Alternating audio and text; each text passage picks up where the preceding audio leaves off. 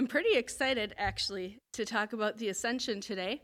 But before we do that, I admittedly, normally, before getting up here, before even the service starts, I take time to pray, sometimes with the worship team and sometimes not. But today, I think with the kids practicing, that didn't happen. So I'd really appreciate if we could all pray over the word and for the outpouring of the Spirit in this service.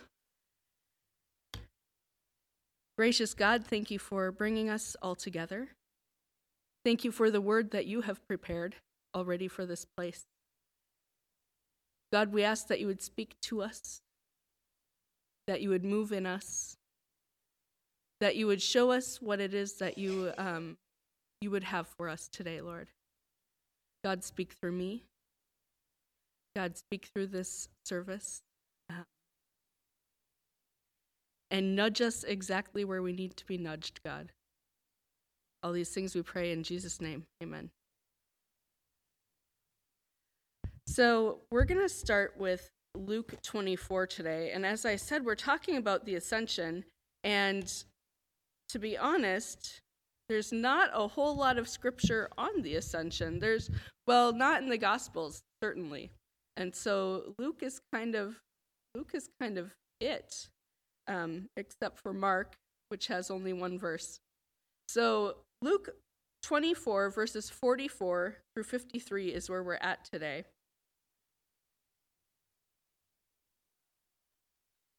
He said to them, "This is what I told you while I was still with you. Everything must be fulfilled that is written about me in the law of Moses, the prophets, and the Psalms." Then he opened their minds so they could understand the scriptures. He told them, "This is what is written. The Messiah will suffer and rise from the dead on the third day. And repentance for the forgiveness of sins will be preached in his name to all nations, beginning at Jerusalem. You are witnesses of these things.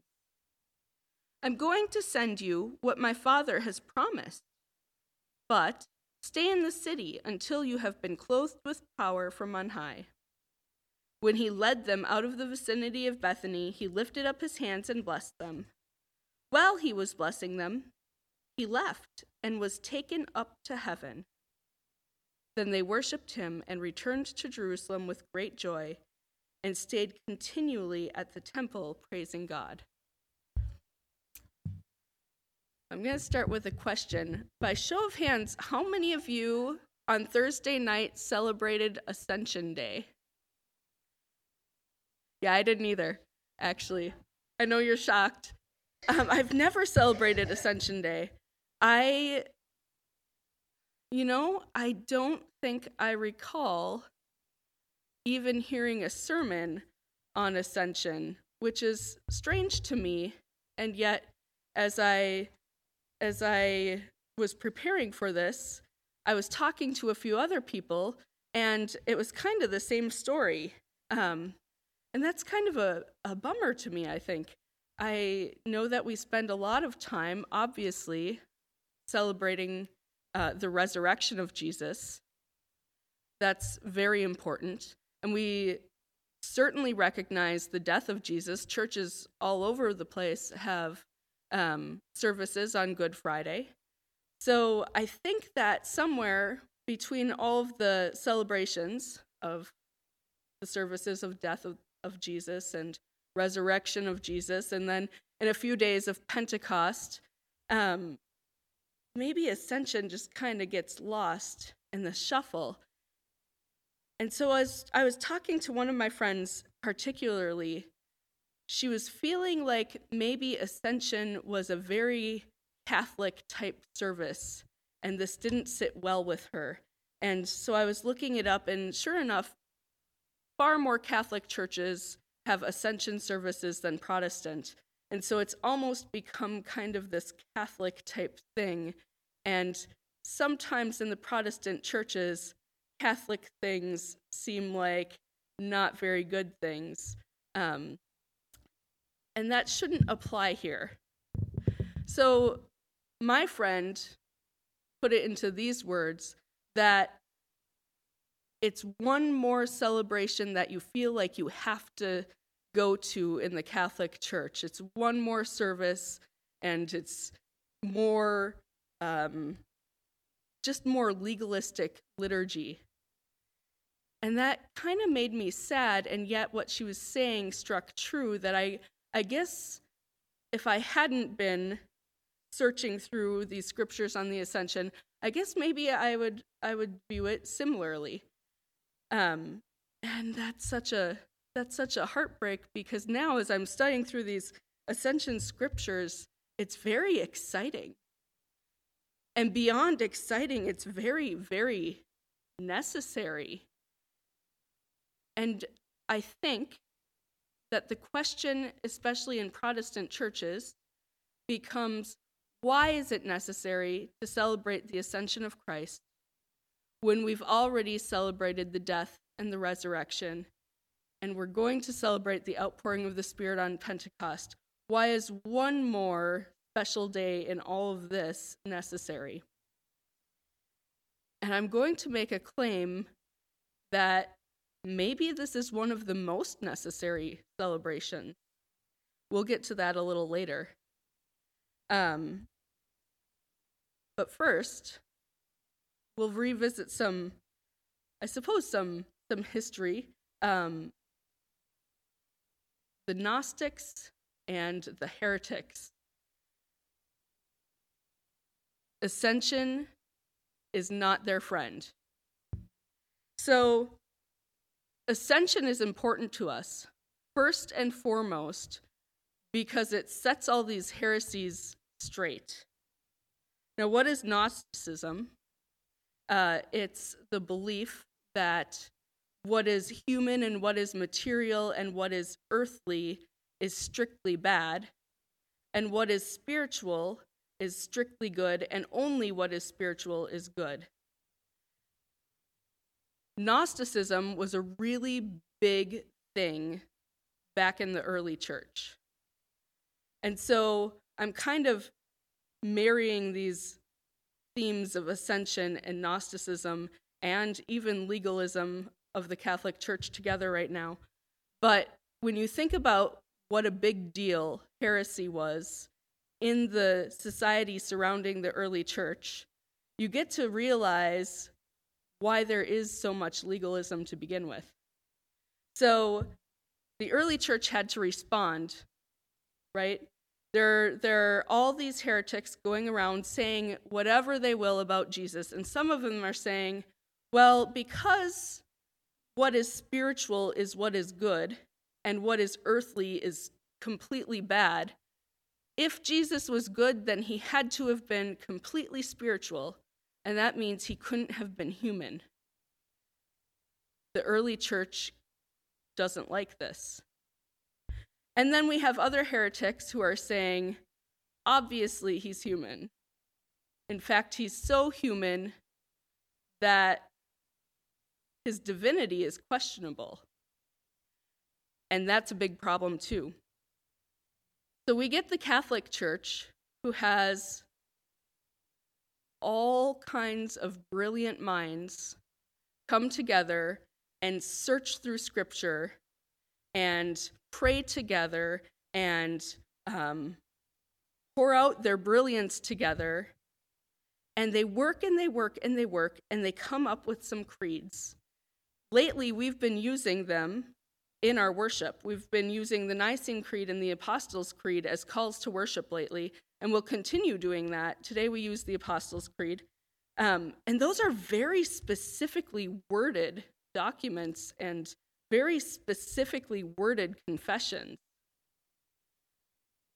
They're worded exactly precisely because these people worked so hard to put words to really complicated things like the Trinity and like the humanity and the divinity of Jesus. And maybe sometimes it feels like those are just playing with words or technicalities, and yet it's not. The theology of the Trinity and the theology of the humanity and divinity of Christ is of the utmost importance. So you have these people who are working and working and working to put a stop to wrong theology that's coming and being spread all around by the heretics. And it's important because if the Trinity doesn't exist exactly as it exists in Scripture, and if the divinity of Christ doesn't exist exactly as it exists in Scripture, and if the humanity of Christ doesn't exist exactly as it exists in Scripture, then suddenly our salvation is meaningless. And there's no point to any of it. So it is of utmost importance that these heresies are put to a stop, and it's of utmost importance that our confessions of faith are worded as they are worded. They put a lot of work into that. So maybe there feels like some legalism in celebrations like Ascension, and maybe there feels like some legalism when we make these declarations of faith by reading through the Apostles' Creed or reading through the Nicene Creed. And yet, as we're confessing these things, we are confessing everything that we believe of God. We are confessing the very foundations of our faith, and that's a big deal. So our job today is to say, yeah, maybe we should think about celebrating the Ascension at some point, something we've maybe never thought about before. Wouldn't it be nice to, at least on Ascension Day, recognize it and say, hey, this is important? So our job is to see why Ascension is important. Because when we look through the Scriptures, suddenly we see, oh, all of these Ascension Scriptures are of utmost importance to our theology, and they define Christ as fully divine and fully human, and they also define Christ's role within the Godhead. So, first things first. Why is the Ascension important? Because it displays both the humanity and the divinity of Jesus, and it weaves them together in this intricate, intimate pattern. Jesus is born. We see that a lot in the Gospels. I hope you know of that story. Jesus is baptized. That's a big deal. Jesus is tempted. Jesus begins his ministry. Jesus dies a very painful, suffering death. All of these things portray Jesus as humanity. I think we can all agree to that, can we? All of these things portray Jesus as humanity, and certainly you can look at the Scriptures and dig in and see examples and glimpses of Jesus' divinity, but all of these things are very human things. Jesus is resurrected from the dead. Is that human or is that divine? Does anyone have an answer? Yeah. And here's where I feel like the heretics are trying really, really hard. Because you can look at the resurrection and a lot of us can say, well, that has to be divine. It has to be. Because a human, you can't just resurrect yourself from the dead. And yet, prior to this in Scripture, we do see resurrections, right? We see Jesus resurrecting the daughter of Jairus. We see him resurrecting Lazarus. There are plenty of examples. Paul preaches too long, and a boy falls out of the window and dies, and he resurrects the boy with the power of God. It's not an unusual thing, resurrection from the dead. humans get resurrected. So Jesus is born, he's baptized, he's tempted, he begins his ministry, he suffers and dies. All of those are very human things. And if you're a hardcore heretic, you can say Jesus' resurrection, that's human still. Okay? Here's what those humans who were resurrected did not do. They did not get taken up to heaven. After Lazarus was raised from the dead, eventually he returned to death. After Jairus' daughter was raised from the dead, eventually she had to die. And so on and so forth. But Jesus was raised from the dead, and then in front of his disciples, he's raised again bodily. That is something that hasn't happened before, and that is divine. So, now we see Jesus as the best of both worlds. Jesus is human fully. He's gone through all these human things, and he is divine fully. And not understanding that is a salvation issue.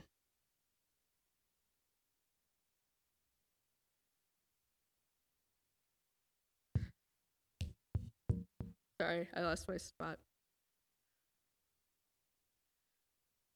At any case, the entire theology of Jesus' humanity and divinity is hard to word. And it's hard to get it just right. And it's hard to say, this is the exact definition of the Trinity, and this is the exact definition of what it means for Jesus to be fully human and fully divine.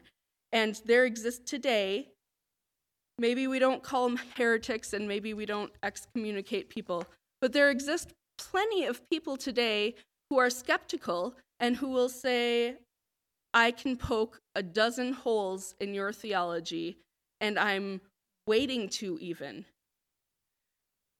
People are more prone to be skeptical than they are to believe. And so it's important for us to grasp onto these things and to dig deeper and to learn more.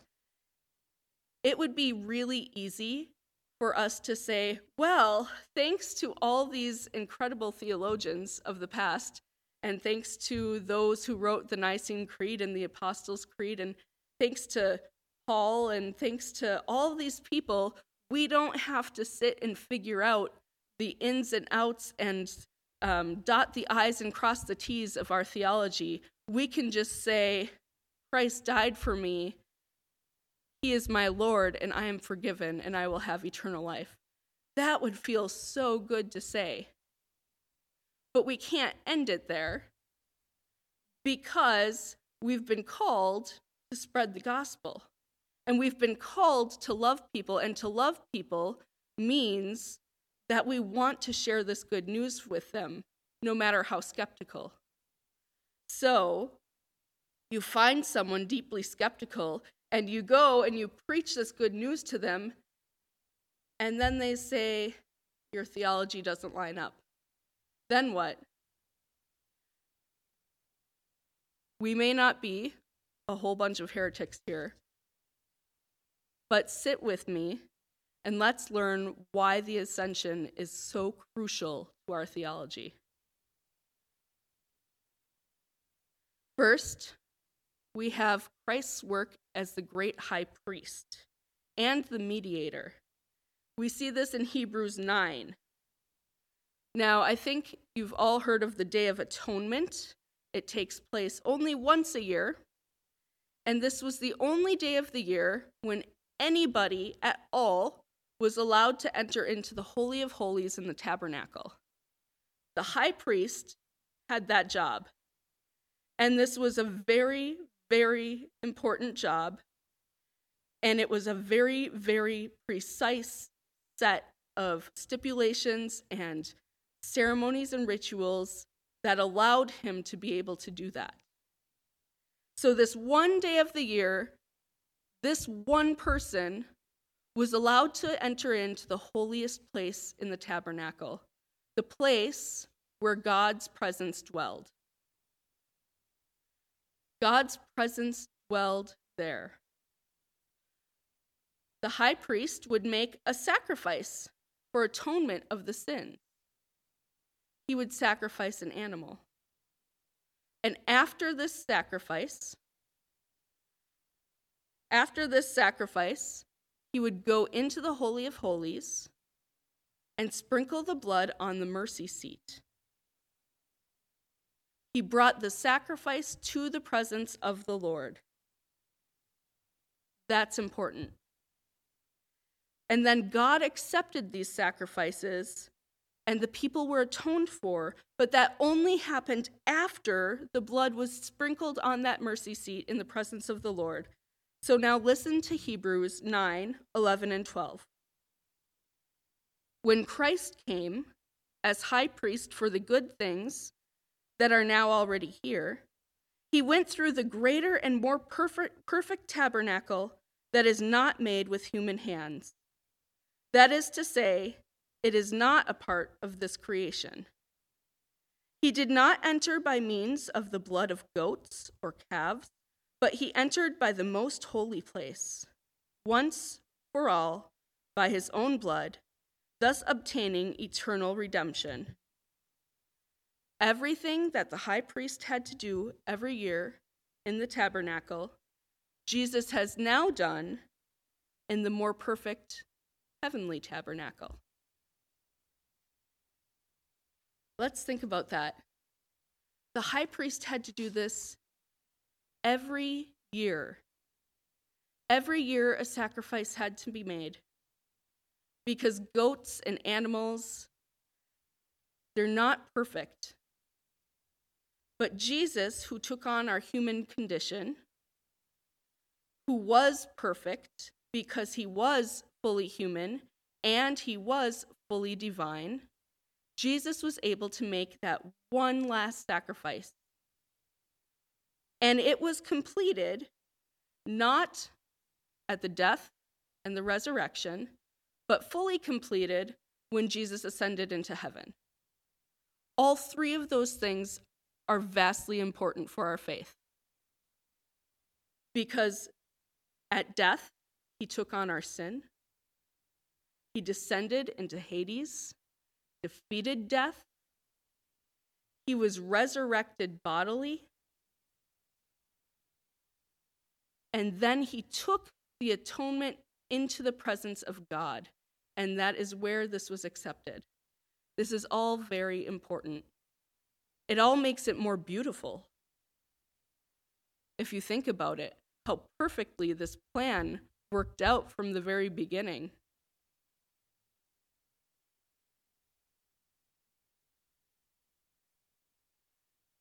Beyond the work of salvation, ascension is necessary for Jesus to continue on in his other work. So in Acts 1, 1 and 2, we read, "In the first book, O Theophilus, I've dealt with all that Jesus began to do and teach until the day he was taken up." It's really subtle, but it's really important. This is the work that Jesus began to do before the ascension. If his work has only just begun at the point of his ascension, then it stands to reason that his work will continue. And it does. So the ascension is Jesus' return to his Father, and that's important to his work because it was his Father who originally sent him. And Jesus makes it a point on more than one occasion in the Gospels to declare that he was sent by his Father, and to his Father he must return. That's in John 16:28, among other places. "I came from the Father and have come into this world, and now I'm leaving this world and going to the Father." And later, Jesus told Mary, "Don't cling to me, for I have not yet ascended to the Father." There's something very big that has to happen at his return to the Father. The work of salvation done, he still needs to return, and then something big is still going to happen. So we see God the Father as the sender, and he's sent Jesus for a purpose here on earth, and that's accomplished. On earth, Jesus glorifies the Father, as seen in John 17:4-5. And then at Jesus' ascension, the Father glorifies the Son in heaven. The Father glorifies the Son in heaven. So the Father gives the Son divine dominion over all of the universe and the church. As a member of the triune Godhead, Jesus has always been God, and he always will be God. But when he took on humanity, Philippians 2 shows us that he made himself humble. He had to take on the role of servant. He had to push to the side the role of the divine, and he made himself fully human. And by doing so, he humbled himself entirely. At the ascension, though, suddenly he's returned to glory. And the Father gives him this divine authority over everything. He gives him the divine authority over that which has been cast aside, the authority to govern the universe and to be the head of the church. At the ascension, the Father seated Christ at his right side in the heavenly places. All of this is important because now Jesus has authority of God. On earth, Jesus has authority as a teacher, and he can teach his disciples, and he can teach by word of mouth, and he can teach when he is in his place at this time. But if he is here at Foothill Covenant Church teaching, then at the same exact time, he cannot be on the other side of the planet teaching. He has authority on earth, but when he is ascended to heaven, he's restored to the authority and the glory of God, and now his mission is worldwide. Jesus knew this ahead of time. There's something else in his authority, and that is the sending of the Holy Spirit to empower us in this same mission. And Jesus knew this ahead of time. He told his disciples in John 16:7, "It's to your advantage that I go away. For if I do not go away, the Helper will not come to you. But if I go, I will send him to you." And we saw it today in our passage in verse 49. "I'm sending the promise of my Father upon you, but stay in the city until you are clothed with the power from on high." And then Jesus ascended into heaven, was given this authority, and he sent the Holy Spirit. God sent by God to the people. And now the people are empowered by this very same Holy Spirit sent by Christ. The ascension is very vastly important. It is because of the ascension that Jesus is returned to glory and has this power to send on the Holy Spirit to the people.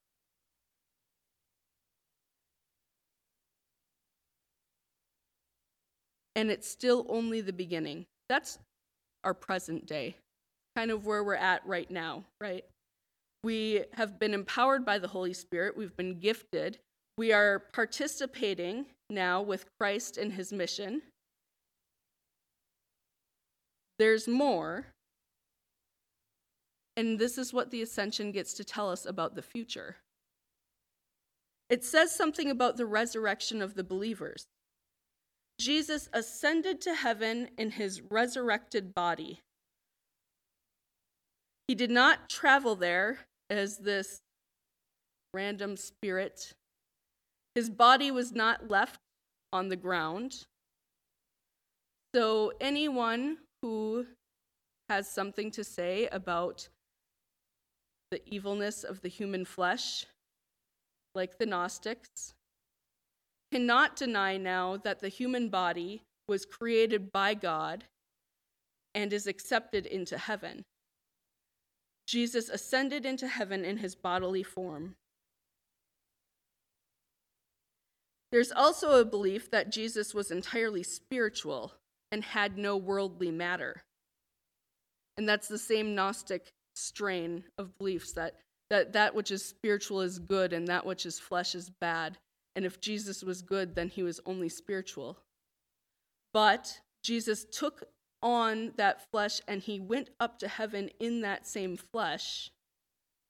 That says that Jesus is fully human. And so that speaks back to that both worlds thing, that both human and both divine situation. Here's the great part of this. We're taught about a bodily resurrection, and from this we know that Jesus still lives. We know that because he disappeared and was taken up, he's alive still. So we do not serve a God who died 2,000 years ago. We serve a God who is alive and well and living and working within us and working and empowering us to this kingdom mission. God is alive still. We serve him because he is good and because through his sacrifice we will be participants in his mission. We will be participants in his kingdom. We will be resurrected as he was resurrected. So all of this work is important for our future. All of this work gives us hope and a promise. And it's an example of what is to come. And with all of those promises, there always comes a charge.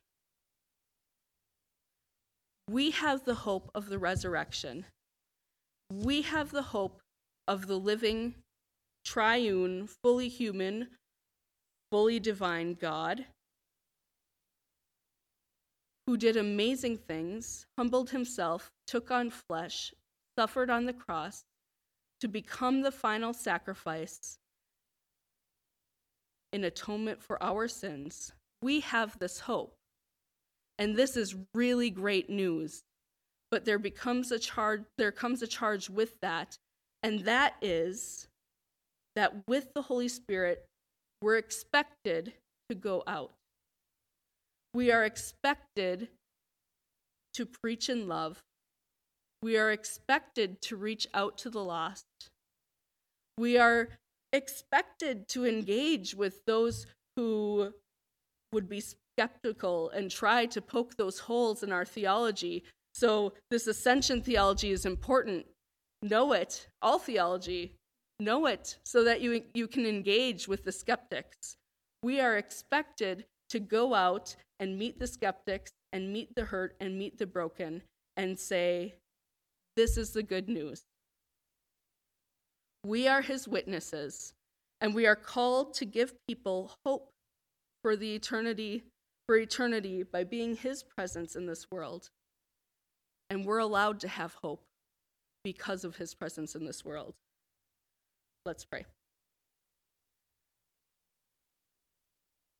Dear God, thank you for every bit of your work of salvation. Thank you for writing this story before the world began. Thank you for all that was fulfilled in prophecies and the perfection of the death and the resurrection and the ascension of Christ. Thank you for your atonement and for the hope of resurrection that we can live into. In Jesus' name we pray. Amen.